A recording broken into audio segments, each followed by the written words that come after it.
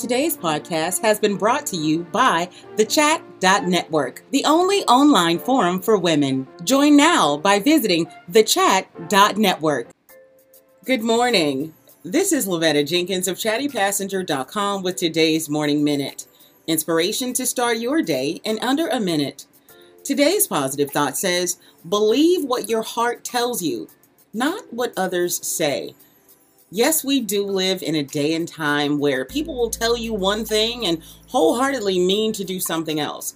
This is when you've got to trust your heart, your gut, your intuition, your discernment that was put there by God so that you can make sure to run checks and balances on things that are being told to you or things that you see.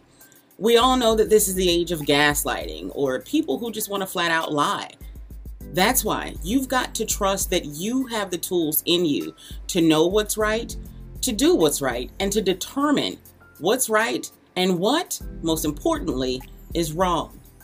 Today, I want you to lean more on your heart and your intuition and trust the God that put it there. This has been Lavetta Jenkins of chattypassenger.com with today's Morning Minute. I'll see you tomorrow.